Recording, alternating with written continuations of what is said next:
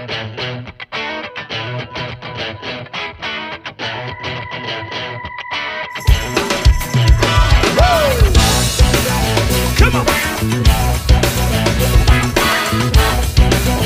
Yeah. Creole rock and soul. From the bottom of the boot, baby.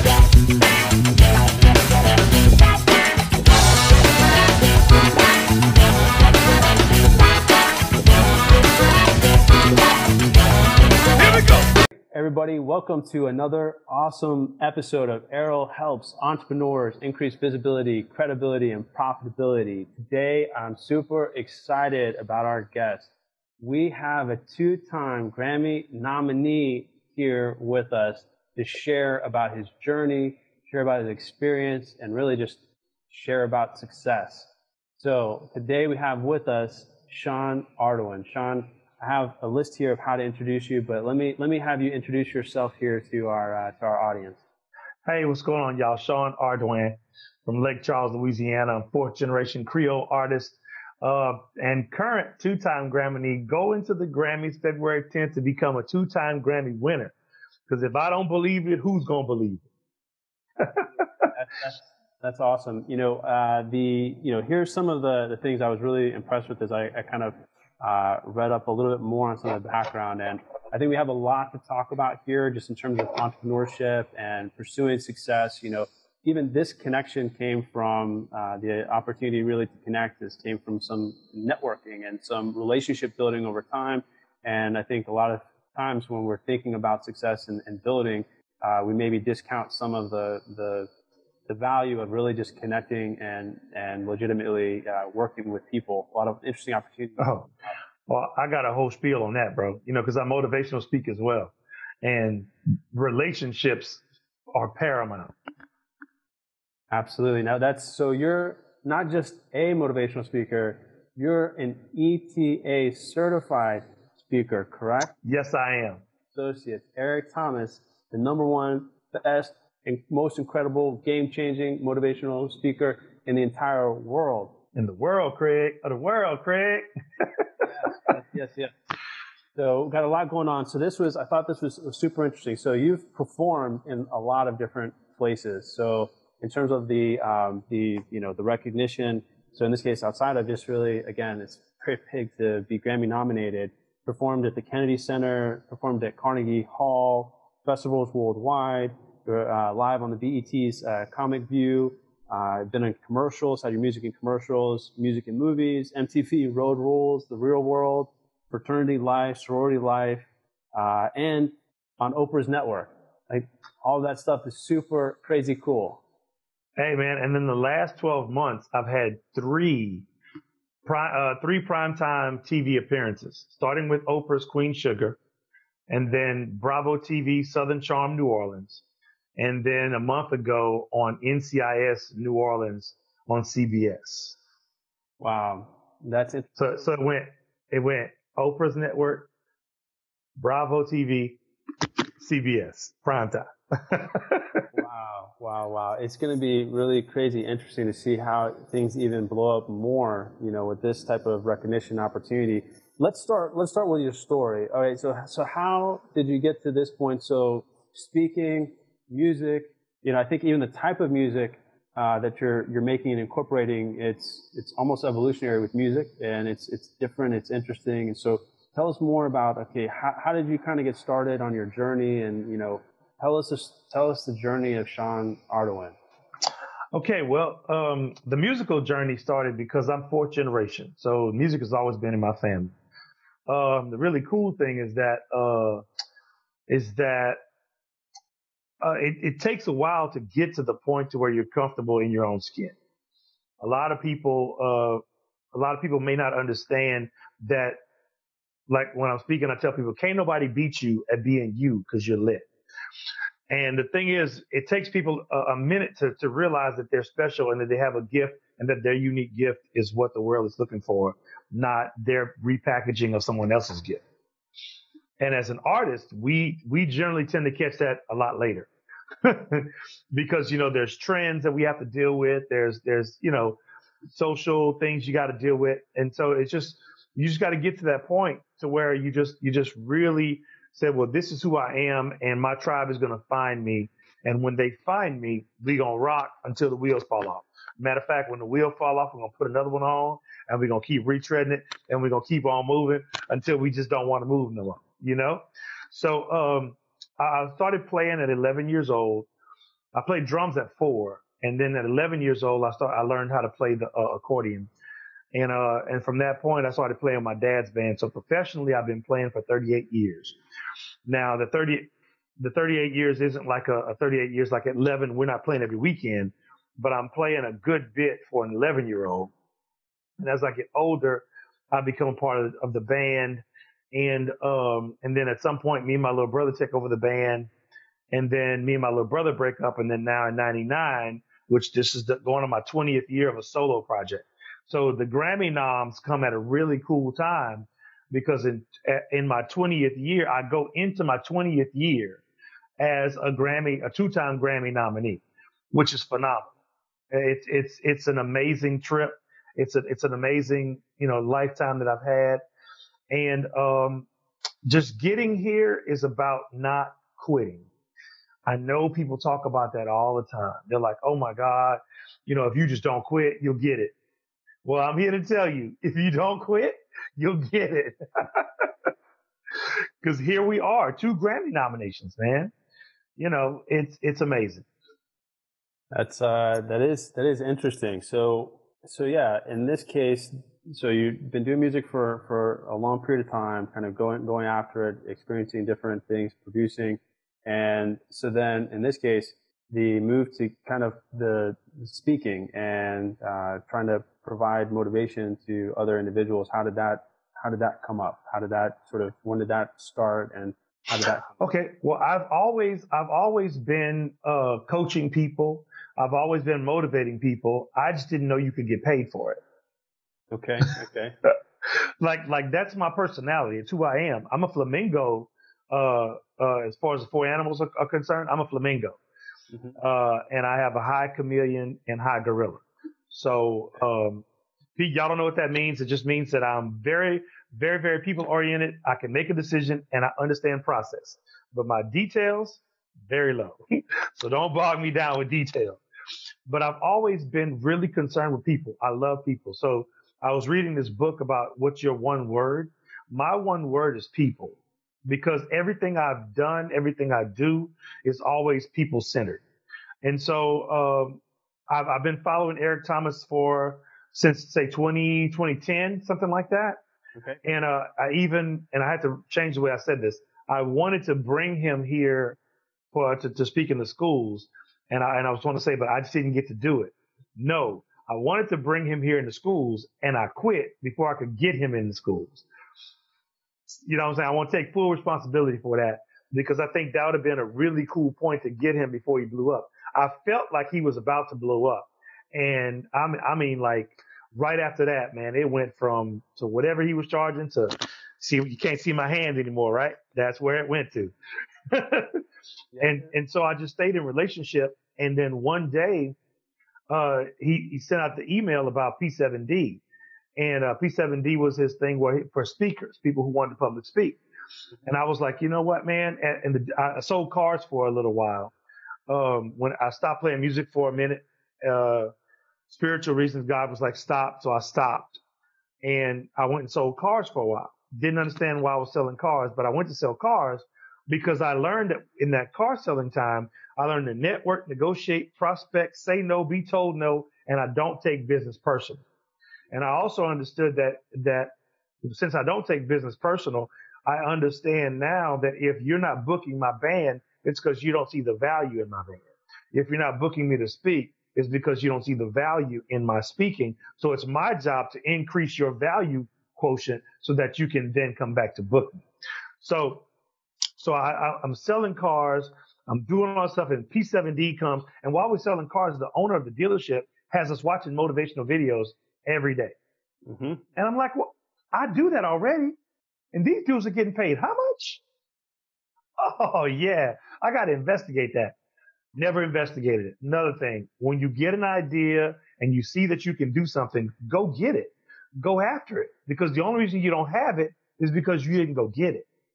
So I go to P7D, and long story short, he offers the class and the course to become a certified ETA speaker. So I join it. I become one of the first 20 to get certified. And there's no particular order, but I was in the second or third group to get certified, and my certificate actually says number 20. So I can say I was the first 20 to get certified. And that just blew my mind and opened up my mind to all kinds of other prospects. I'll be speaking at the Education Credit Council's National Convention in New Orleans the day after the Grammys. So I'm going to have to fly on a red eye to go to New Orleans and speak at 1 o'clock in the afternoon. Interesting. The grind is definitely real. So that's how I got hooked up with ET. I responded to the call, and it's been a blessing on my life, man. It's changed a whole bunch of stuff. I started coaching people, and I success coached them, and basically, it's not, like I said, told you in our email, it's not a niche thing where I just coach speakers, because I do multiple things. And at the end of the day, the principles don't change. Entrepreneurship, the principles don't change, Absolutely. Yeah, really taking a look at pretty much any of the pursuits. You've been kind of working at, trying to build your own success within different ways. And so I guess if you're taking a look at sort of some of the, the processes or the challenges you've had, any particular challenges that you would sort of highlight, or things that sort of underlie the process of trying to succeed? Oh my God. There are more forces against you than are for you. The thing you have to manage is the things you concentrate on. You have got to concentrate on the things that are for you, because everything will rise up against you whenever you try to be successful. And then whenever you try to be successful and you're doing something unique and different, there'll be even more forces that are for you. And that's whenever you have to press in to the people who are against you. And that's when you have to press into the things that are for you, because it's really easy to quit. And so many people quit before they get success. Like some things that, like, first of all, like for me in my walk, there's been a family quotient. There's been some family members who, I've had to not listen to or have to overcome relationship with or whatever to be successful.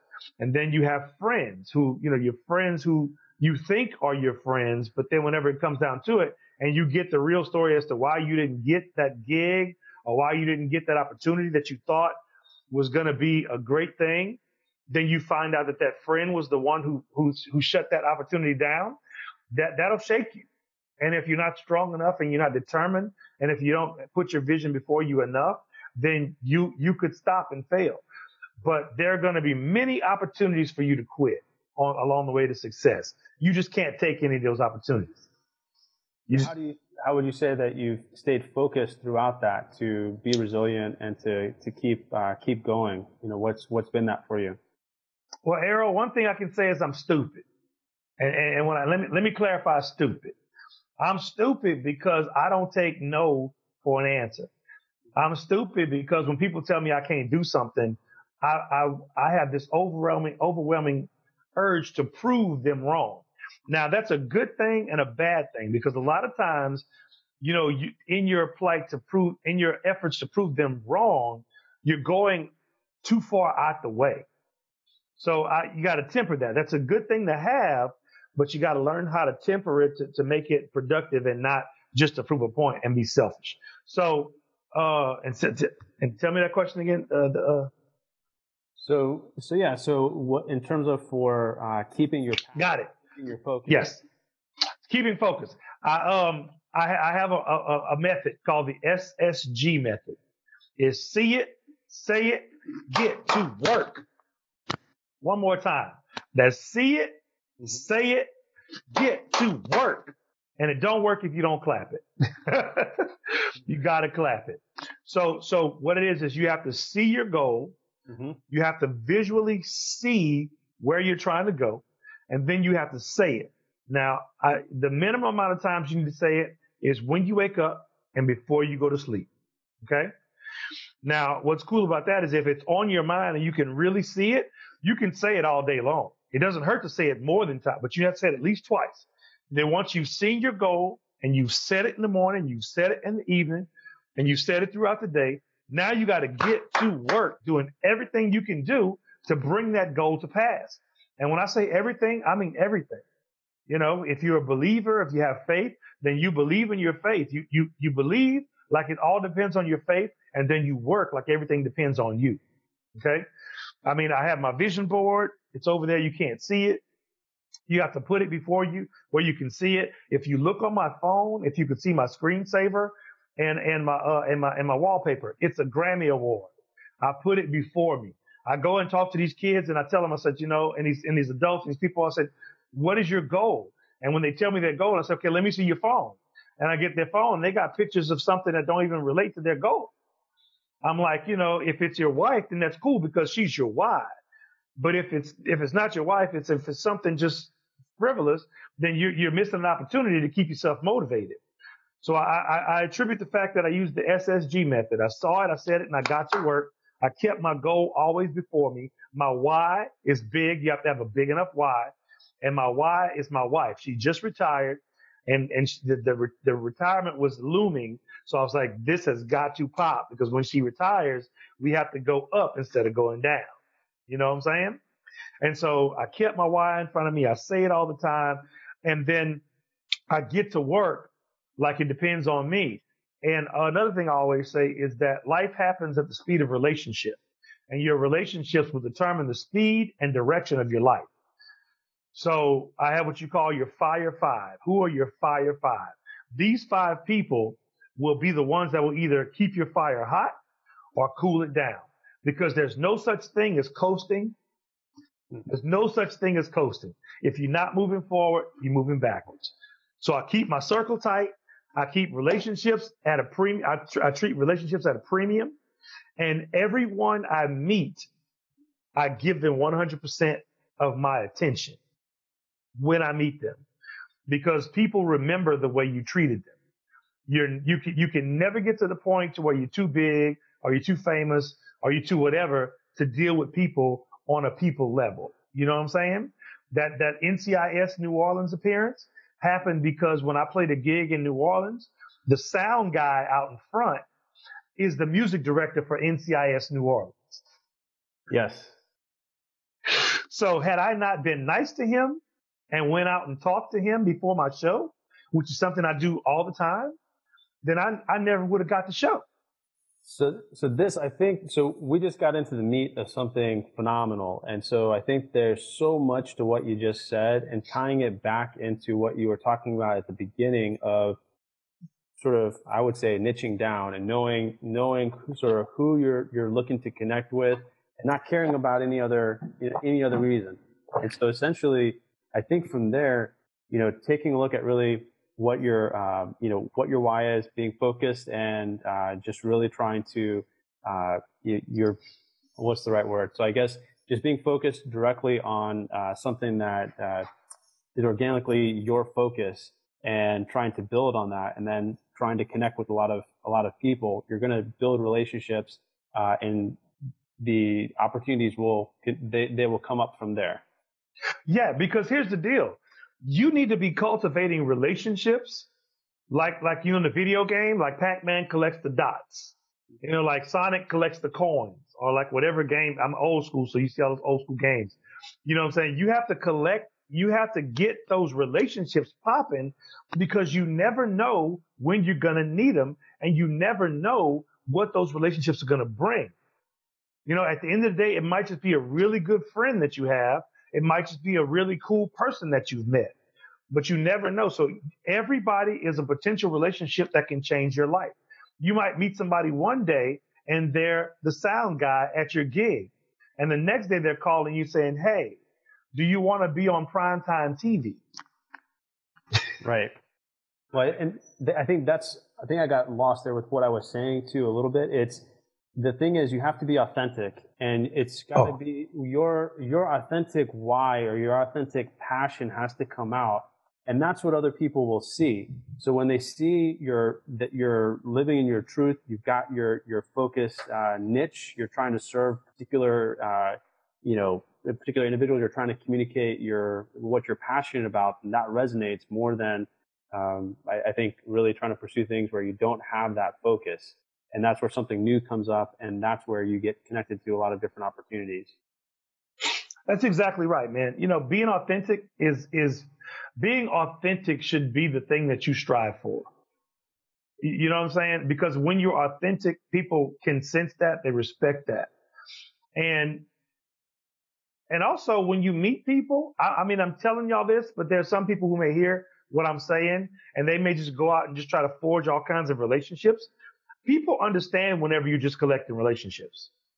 Like I said earlier, I said I'm 100% focused on the person I'm talking to. I'm not looking around trying to see who my next hustle is. You dig what I'm saying? I'm focused on that person, and people remember that you gave them 100% of your time. I don't care if it's just a few minutes or a few seconds or whatever. They're going to remember that connection. So when I say collect those coins, those relationships like coins, I mean for real. But I'm a flamingo. I'm a people person. So that's who I am at my core. And so whenever I meet these people, I'm all in. And when I see them again, I remember them, and I generally remember what we talked about. Now that's a gift that I've got. I don't know where it came from. I got it. You know what I'm saying? I'm not saying it can't be cultivated, because it can, but it's something that comes to me naturally. But relationships for me have been the cornerstone of my success, besides my grind, because your grind has to be there. You have got to put in more work than the next man, because the next man, when he's sleeping, you need to be working. Whenever everybody else quits, you need to keep going. You need to be that person if you want to be successful, because anybody that that is successful, 99.9% of them have A, failed, and B, been at it a long time. Mm-hmm. Nobody just comes up out of nowhere. Those people are they're 0.1% of successful people, in my opinion. Well, it's kind of like what you said with the opportunity to be on prime time. You've been grinding at your thing for, over 20 years, and you're there, you built those relationships, and, you had a relationship, for example, that was able to give you that opportunity, but you were able to bring the package to that particular opportunity. There was somebody else that gave you the opportunity.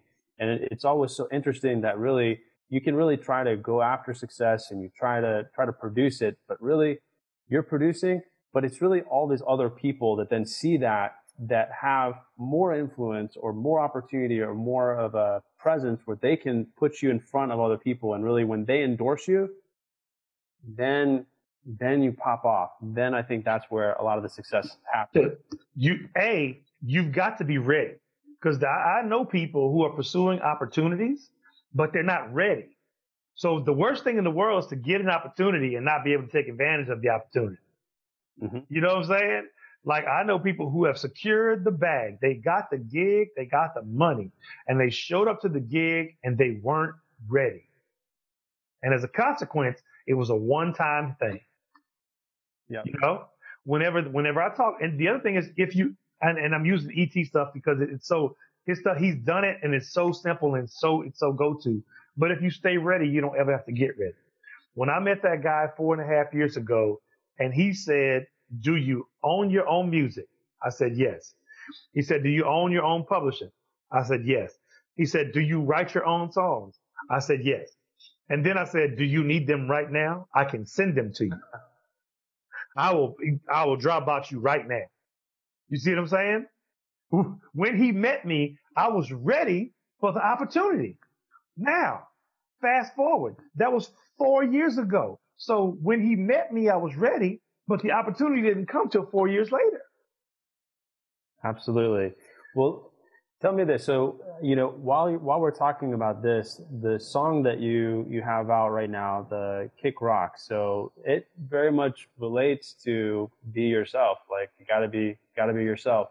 So I almost think that probably within this album and this song, there's a lot that relates really to what we're talking about here. Can you tell us a little more about the sort of how you wrote this album and sort of the concepts that are there and the song that's currently out. Can you tell us how that relates really to this pursuit? Like how the song relates to everything that I'm doing? Yeah, I guess so. There must be an overall theme to relate there, and can you relate certain parts from there? Oh yeah. So the song, we wrote the song. I wrote the song. Well, I got my son's, one of my son's best friends. His name's Greg Simeon Jr. I got with him because I just wanted to get with a guitar player to bounce some ideas, and he came up with that guitar line. Right? He had said he had been playing that, and he knew that guitar line was special. But when I heard it, I was like, that is a special guitar line. So let me get that. Let me work with that. And so I ended up writing to his guitar parts, and I knew it was going to be a song about relationships. And all I could remember was, and I was like, I got it in there. So that's all I knew for a year and a half, almost 2 years. All I could hear. And then I started writing to everything this year in June. So I wrote everything that's not a cover or the last song, which is You Complete Me. I wrote like 6 songs for the CD in June. I actually wrote the lyrics and arranged and everything in June. Got my son to help me write a couple of them, but we did everything in June. So when I wrote this, the song is about a relationship, a guy's relationship with a girl. And it's like, if I gotta be me, I can't be no one else besides myself, and if you can't see that I'm the man for you, oh well, then do what you do. Kick rocks, kick rocks, go. Right. And that's been pretty much how I live my life, period, with people, and it's a safe way to be, because if somebody doesn't want to be in your life, you got to let them go. Because you keep toxic people around and you become toxic. You keep people who don't want to be there, you don't want to be in your life around, and that stuff rubs off on you. Like I tell the kids, I said, you got to realize something, that people will infect you before you affect them. They'll infect you on the inside before you affect them on the outside. And that's not a good trade-off. So in relationship or in business or whatever, you've got to be yourself, and you got to know who's for you. And if somebody doesn't want to be for you, money won't keep them around. Things won't keep them around. Nothing will keep them there if they want to go. So it's best just to let them go. And that's what the song is saying. And it's just kind of cool that it comes out, and most people don't even hear the kick rocks part. They just hear the, I got to be me, can't be no one else. That's all they hear. I was listening actually to the song last night, and I was showing my wife. I said, hey, I'm going to be talking with Sean here tomorrow. And I played the song, and specifically when I heard the kick rocks, that specifically is actually what I almost like busted out. I said, he just said kick rocks. I did. So smart. She's like, what is that? And I was like, he told me to kick rocks. Like that was pretty classic. That particular part really stood out to me. Sweet. So you understand kick rocks. Kick rocks is in your vocabulary. Yes. Well, very good. Well, some of the themes too, as you're speaking through that, I'm thinking a lot about marketing, and so how it's important to just have your target audience, have your message, and ultimately you've got to have it almost to the point where you can say, look, this is not for you. Particular audience, this is not for you. Yeah, dude, let me tell you something. I come from so Louisiana music is Louisiana Creole music is what my family plays. Right, started with Amédée Ardouin, whose repertoire is the basis for all Cajun and Creole music. And then at some point in about the mid to late 80s, everything with a black man and accordion became Zydeco music. So we play Zydeco music, right? So during the course of our careers, at some point, Zydeco music became like reggae and blues. It's a music. It's an African American originated music, but it started to get appropriated. It started to get appropriated by people outside of the community, right? And then there was this. There was all kind of factors that led to the local artists who are popular here not going out on the road to ply our wares, right?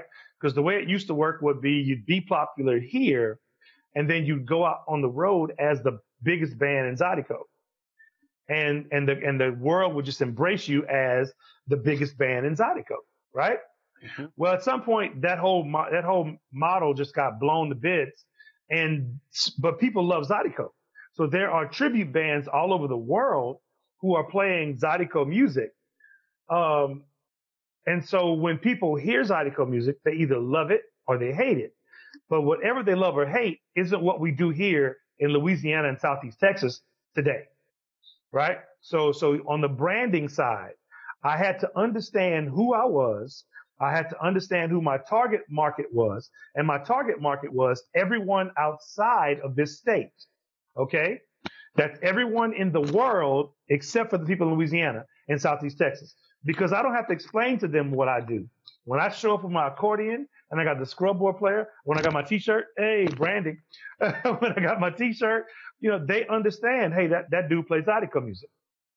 But the Zydeco music, the perception of Zydeco has become so watered down and generic that I needed to get outside of that box so that I could be considered as an artist first. Because what happens is because we haven't been going out to the world to ply our wares, the market value has dropped for Zydeco bands. So for me to even say I'm a Zydeco band out in the marketplace brings my market value down. So I created a whole new genre. And the genre pretty much says what you're getting when you get me. Creole, rock, and soul. Creole, rock, and soul. It almost doesn't have to be explained, but when I say Creole, rock, and soul, I always get this. Ooh, what's that? And I get control of the narrative back, which was the whole point. Because at some point, the artists from Southwest Louisiana lost control of the Zydeco narrative. And so I had to figure out a way to get it back. And that's my way of getting it back. And it's been working. Man, that's fascinating, and that has so much application to business and branding. I love that you brought up branding and the sort of taking just this very specific niche. Ultimately, the thing is that when it's that specific and it's new, the thing is that it's going to attract other people that are looking for that. And probably part of what resonates from a music standpoint is probably that people are looking for new sounds, looking for something, and they know that probably, okay, maybe I can find it there. But that's the type of thing where it's so specific that people want to be searching for it. Right. And so that is something that's different when you get really specific and you can say, look, this is what I'm about. This is what I offer. I made this for you, right? Maybe not be for you, but it's for you. And then the people that you know it's specifically for, there's so many more people that are going to be really kind of looking to find that. And as you build your network and your visibility, ultimately, there's more ways that it attracts. I think that just relates to business in general. Oh, yeah. This is how it relates to business. I'm going to give it to you exactly how it relates to business. You may have been having a business model for years, right? And there may be similar business people out there operating in that same model. Now, what separates you from them? That's all I did. I just figured out what separated me. What was my unique proposition? You know what I'm saying? What was my unique proposition? What did I uniquely bring to this music game? And I found a way to package it. 3 words, no more than 3 words. If you can do this thing between 1 and 3 words, then you will enable yourself to separate yourself from the market because you can easily identify and it's easily replicatable. So once you say, like I say, Creole rock and soul, then people start saying, oh yeah, that's the guy that plays Creole rock and soul. Right? So if I sold cars, I would be like, high value, low price. That's 4 words. But if I just beat them up with high value, low price, easy process, no sweat, no sweat purchasing, whatever. If that became my thing and I stuck with it, that separates me from everybody else. But you can only do that if you understand who you are in the marketplace. So you've got to see how you're positioned in the marketplace. If you're not the biggest guy in the marketplace, then you can't say big guy things. If you just got to figure out where you fit in, and you got to own that market. And like we say with ETA, you got to find the gaps. If you can find where there's a gap and fill that gap, then that's where you're going to thrive. The gap for us was that none of the bands here in Louisiana were touring. None of the bands who played the music that can be played in Southwest Louisiana were taking that music and taking it out to the world. So there's a huge opening. It's like the two shoe salesmen. I forgot who said it's Dave Anderson or one of those guys, or Zig Ziglar. It said the two shoe salespeople. They go to a village on a deserted island, and not deserted, on an old village that are just being modernized. And they go there, and the first guy goes, "They don't wear shoes." And the second guy goes, "They don't wear shoes." You dig what I'm saying? One guy sees opportunity and the other guy just sees a problem. If you can become the person that sees the opportunity and sees a solution, then you can be the person that can blow your brand up and take it to a whole nother level. See, I saw the solution being there's a whole world that doesn't get to experience what we do. There's a whole world that doesn't understand that we have language, that we have food, that we have a dance, that we have culture, that we have music that is fire. And nobody's out there bringing it to them. So I'm going to bring it to them, and I'm going to repackage it so that I'm the source point of contact. Creole rock and soul. Now, what I'm going to do once I get the attention is I'm going to direct it back to the state of Louisiana, Southwest Louisiana, Southeast Texas, so that we can increase the tourism so that the music can live, because that's the whole thing. And that's the other thing. It's never about selfish. If you're all about self, you're going to find yourself tapping out really quickly. See, my goal is way bigger than myself. When I turned 40, I've always been a big proponent of the Creole culture. But when I turned 40, everything became about legacy. Everything became about legacy. You know, and so my Creole heritage, my Creole legacy is paramount to me. It's something that I want to preserve, something that I want to promote. And the way I do that is by increasing my visibility in the marketplace so that I can be a go-to person for that. So I started the Creole Hall of Fame. We've already inducted two classes. And I did a super group of Creole artists and called that Creole United. I did that with my cousin Andre. And I started a Creole language initiative. Because once my parents died and my parents and their generation passed, then our dialect of Louisiana Creole is going to be gone. So the onus is on us to protect that. So see, I got something bigger than myself that I'm shooting for. But you see what I'm saying? So whatever your career is, whatever your path is, get that purpose now. You got to get that purpose. What is your niche? And then figure out how that can help benefit people's lives. And once you do that, it's there. So here's a question for somebody that's saying, how do I determine my niche, or how do I focus? I do, whatever it is. How would you say somebody can niche down and find a purpose bigger than themselves to serve that will help them to be more engaging and to be more attractive to the market and to create these types of opportunities? Okay. So the first thing you got to do is find out, is seek internally for what your purpose is. A lot of times your purpose is connected to your passion. Sometimes not, right?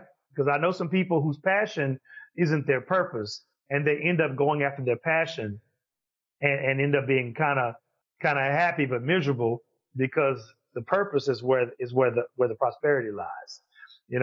So to find your purpose, what's the thing that people do that you cannot stand when they do it wrong? You can start there. What are you really, and I got to use the word passionate, but what are you really passionate about people not doing correctly? 9 times out of 10, that's going to be your purpose. See, with me, it's people and it's music. When I see people living below their potential, I have to speak up. When I see stuff isn't being done right, I kind of speak up. And with the music, I want to play my music, and I want to make people happy. So making people happy and helping people to learn how to be happy all fall in to my wheelhouse. Playing music helps people to choose, because, okay, let me say, I can't make anybody happy. All I can do is present the opportunity and the right environment for people to choose to be happy, right? Hmm. So with my music, I get to do that. And then with my speaking and my coaching, I get to help them find their passion and find their way to go and get everything that they have coming to them. Because everyone was placed on this earth with a purpose and a passion, right? And your purpose is the thing that's gonna sustain you, and your passion is gonna be the thing to fulfill you. And sometimes, in those rare people, your purpose and your passion are one and the same, and so you can be fulfilled and sustained. Absolutely. I think that's really cool. Well, I would. Did that help, or did I go in a circle? Did that help? I think that does. I mean, that answers it again. Kind of getting down to trying to find out what your passion is to drive you, seeing really what moves you based on maybe what really I guess frustrates you, or essentially just trying to figure out again what you can focus on to really, I guess, feel naturally moved to do things. Right. For example, Errol, when I was selling cars, I loved selling cars, but I hated the process. Tell me more on that. Okay. I love selling cars because I got to be around people. I got to see different people every day. And for me, I'm used to traveling the world and being gone and meeting different people on a regular basis. And when I stopped doing that, I had to have an outlet, and I feel like God sent me to sell cars. And when I'm selling cars, I mean, I would deal with the people, and then we just get around to happen to sell them a car, Mm-hmm. As far as the process is concerned, when I say process, there's so many things that we have to deal with when selling a car that don't have anything to do with selling a car sometimes, that kind of gets in the way. And I figured that for me, it wasn't even the car. I could be selling phones and it will be the same thing. I would love the people part and hate the process part. So when I break it down to that and be real with myself, then I would be a fool to try to make selling cars my only thing and my purpose, because there was so much of the process and so much of the actual entity that I just did not like. I couldn't stand it. The negotiation part, it was cool. I didn't have a problem with that, but then just like the paperwork and the big quotas, I say big quotas and the quotas, and I know you have to have a standard, but whenever you're dealing with someone buying something, you don't necessarily have control over that, Then I realized, I kind of like having control of my own future. I didn't like working for someone else, because I had been working for myself since I was young. So going and working for someone else, while it taught me humility and it taught me process, and that if I don't have a process, then I will drop the ball somewhere and my business won't be as productive as it could be. So selling cars was cool. I met a lot of people. I was able to bless a lot of lives, help a lot of people. I mean, on a test drive, you're liable to hear anything. I mean, you'll hear life stories, we go through it, and I help them. And some of those people, I knew they couldn't buy a car when I met them, but I knew that my purpose was to go and talk to them and help them get to that next decision that they were trying to get to. And so we take a ride, take a test drive, and we get back and I checked their credit and they were like a 300. And I knew they were 300 because after you've done it for a little while, very few people that you can't pretty much see where they are. But whenever you're good at your job, you don't ever prejudge. That's the hardest thing to do in selling cars. So a lot of people get jaded and they prejudge folk, and some people dress down to go buy a car. Mm-hmm. That prejudging will come to bite you in the butt. I never did it. The one time I was about to do it, I checked myself, and I'm glad I did, because that person ended up being an 800, and they ended up being ready to buy it that day. And if I hadn't gone out there and talked to them, somebody else would have got that sale. If I'd have prejudged them, somebody else would have got that sale. So bottom line, I love the people part of it, but the actual business part of it, didn't love it. This music business, I love every single aspect of it. The speaking business, the coaching, I love every single aspect of it. So that means it's a part of me. It's right there. It's in line with my purpose because I'm dealing with people. and it's my passion because I love people. So I'm one of those people who actually get to have everything that I desire in my passion and my purpose. Well, very good, very good. Well, let me see. I think so. From here, let's see. I think we covered pretty much most of what I think. I had some thought to kind of go over. Anything else you would like to share or talk about? Oh man, there's all kind of stuff, man. I'm loving it all. You know what I'm saying? I love people, man. I love giving them the information that they need. I mean, here's one thing I can leave with entrepreneurs. If you're working a job and you feel like you're an entrepreneur, first of all, you got to get your why, right? The second thing that you need to do is figure out what your purpose is. And when I say, and so your why, and then there's your why am I here? Your why is who you do or what you do for. Like if it's my why is I want to be a millionaire. So that's why I do it. My why is I want to take care of my family. That's it. But then your why am I here? So many people have gone through their lives not asking why am I here, right? If you ask yourself, why am I here? And you can you can get to the point to where your mind is starting to work and your spirit is going, okay, you're here to do this. Then you can start going, and your entrepreneurial spirit, 9 times out of 10 is for that purpose. You know, because entrepreneurs aren't born. I mean, entrepreneurs aren't made, they're born. This is interesting. So I think, so with that, is that if you look at how you might present whatever business it is that you do to somebody and you're trying to market it, you've got the external service or the external product that you can literally help somebody with, but that's not really what people buy. There's an internal motivation that somebody has, or internal story. They talk so much about hearing what the narrative is that somebody has and speaking to that narrative. You've got to create that story. It almost seems like, again, here with entrepreneurship, right, and doing business entrepreneurially, is that you've got to kind of create or hone in or determine what that narrative is for yourself, which has to be some type of story that has some significant meaning for you. And so the entrepreneur has developed a clear story of their narrative that they own.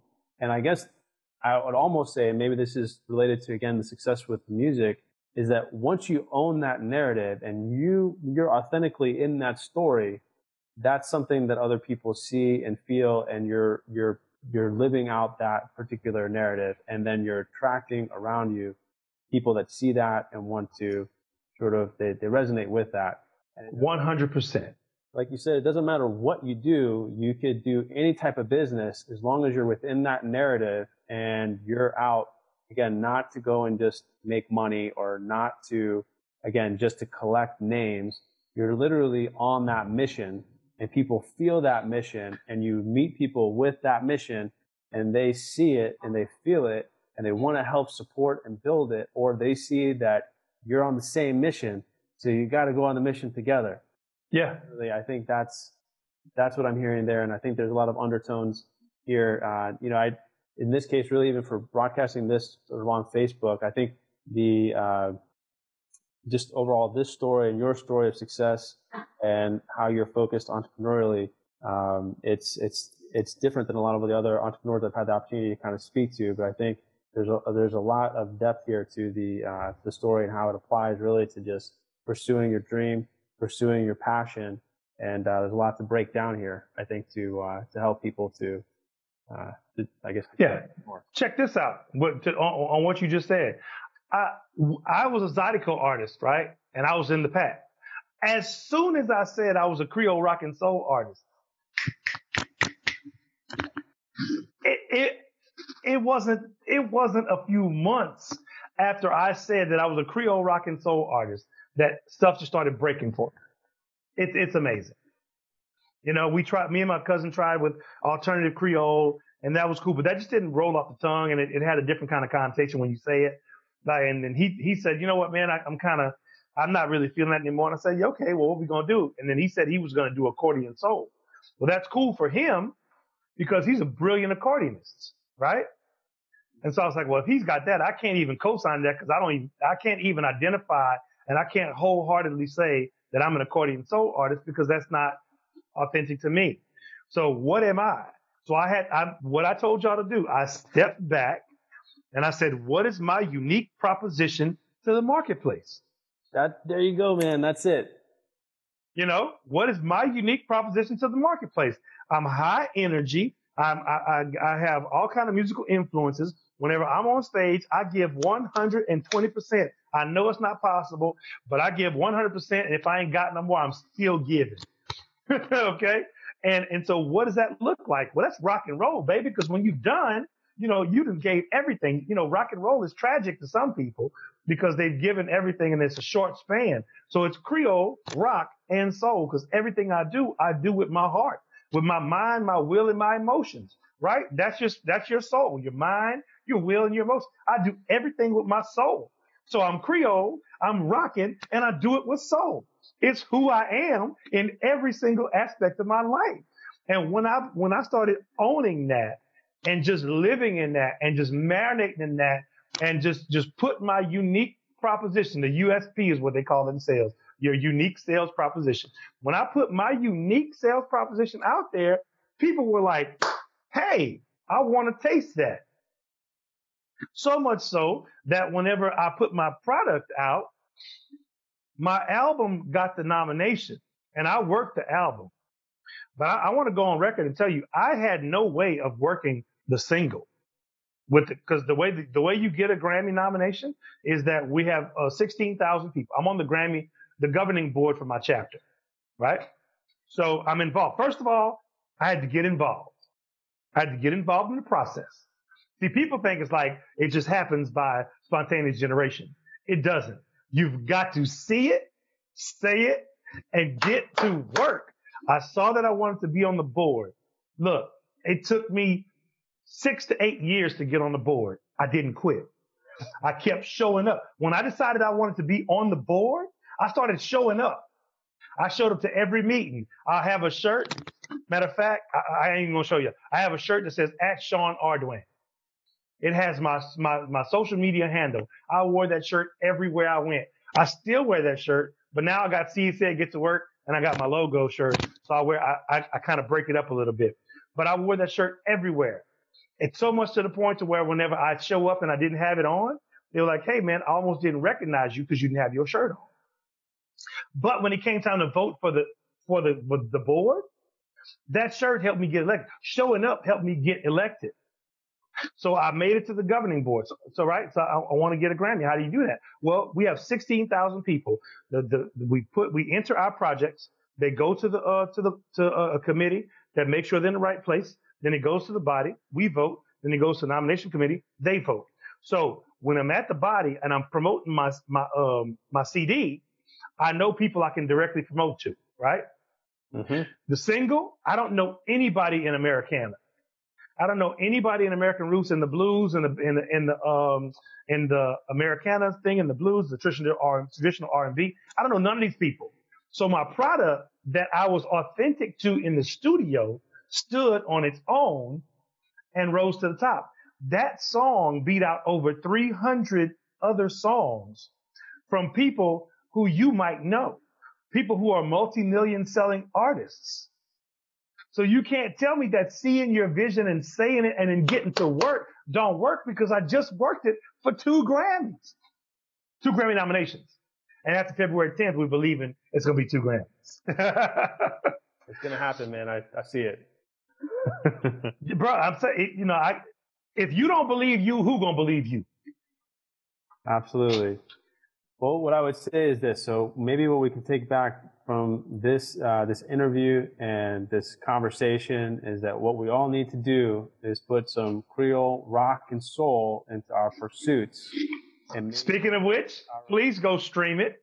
Do like the big time people. They have listening parties. They got millions of followers. So they say, look, today, put our CD on Spotify, iTunes, iPod, whatever you use it, and turn the volume down and put it on repeat and let it play all day for a few days. Look, y'all do that for your boy. Creole Rock and Soul, Sean Ardoin, wherever you are. Because nowadays the streams count, right? The streams count. So you need some Creole rock and soul in your life. I'd appreciate that. Share the video. We'll put the video in the comments so y'all can check that out because we need views. We got to have views because in this day and age in the music business, you need to have social media presence. You need to show the numbers, and I need the numbers. I need y'all's help, and I ain't too proud to beg. I'm asking for it. Very good, very good. All right, well, Sean, thank you so much for joining us, and so absolutely, it's a really, really awesome song, Kick Rocks. Thank you, sir. Absolutely. You know, just an outstanding story. I love really how really all this has been conveyed. I think it's really cool, and I appreciate the opportunity to have you on here. Man, I want to thank you for having me, man, because, you know, we're doing something right now that I call co-hustling. True. It's called co-hustling. You know what I'm saying?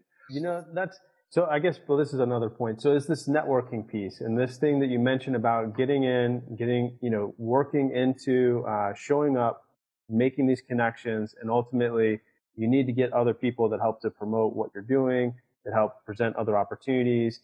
And really, it's not, you know, you could be the most skilled person in what you do, but if you don't have other people that are going to help. You can't be great on your own. Absolutely. You cannot be great on your own. You can do nothing great on your own. So you need other people. So you might as well get other people on your team. People understand authenticity. And as far as you entrepreneurs out there, listen, people don't buy products. They buy people. They buy from people that they like. So if they don't like you, they're not buying from you. They don't like you, your product can be the best in the world. If they don't like you and they don't see you as authentic, they will not do business with you. And that's why you have to find your authentic voice, your authentic passion, because that's what people buy, because then you have a story that resonates with the narrative that's going on in the other mind of the other person, or perhaps they have a narrative that's missing a piece. And when they hear something like Creole rock and soul, they're like, oh, that's where the other piece is. And they're like, I have to go and check that out. Or, yep. You know what? I'm on that same tip and I need to rock with other people like that to move forward, to create other opportunities or to be able to connect. And ultimately, you know, that's what it's all about.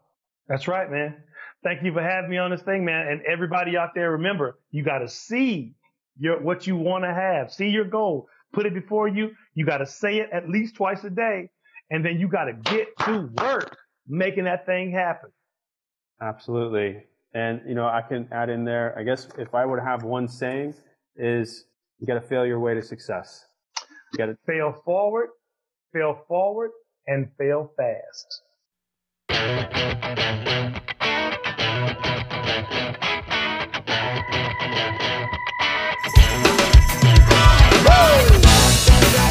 Come on. Yeah. Creole rock and soul. From the bottom of the boot, baby.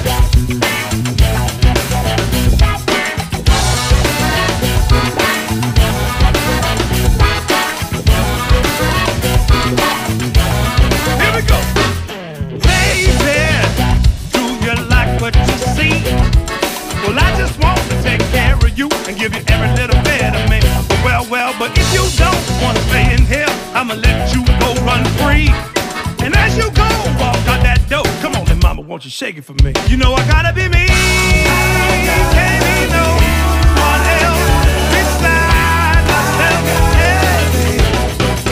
And if you can't see that I'm the man for you, always been there. Well, kick rock. Hey there, I'm a little rough at the seams.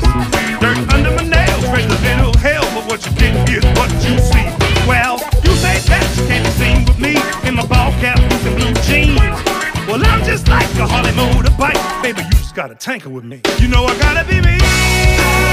Can't be no one else beside myself. Yeah.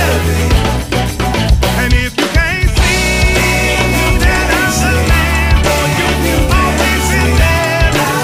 Well, kick rock, go.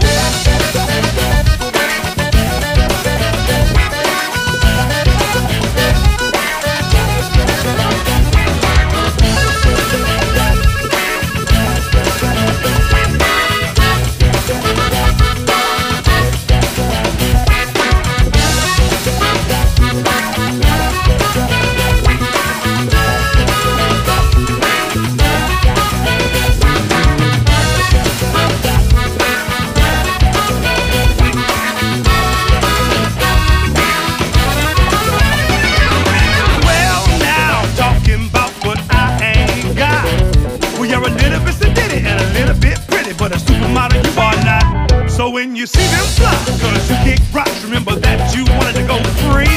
And as you go, walk out that door. Come on, mama, won't you shake it for me? You know I gotta be me.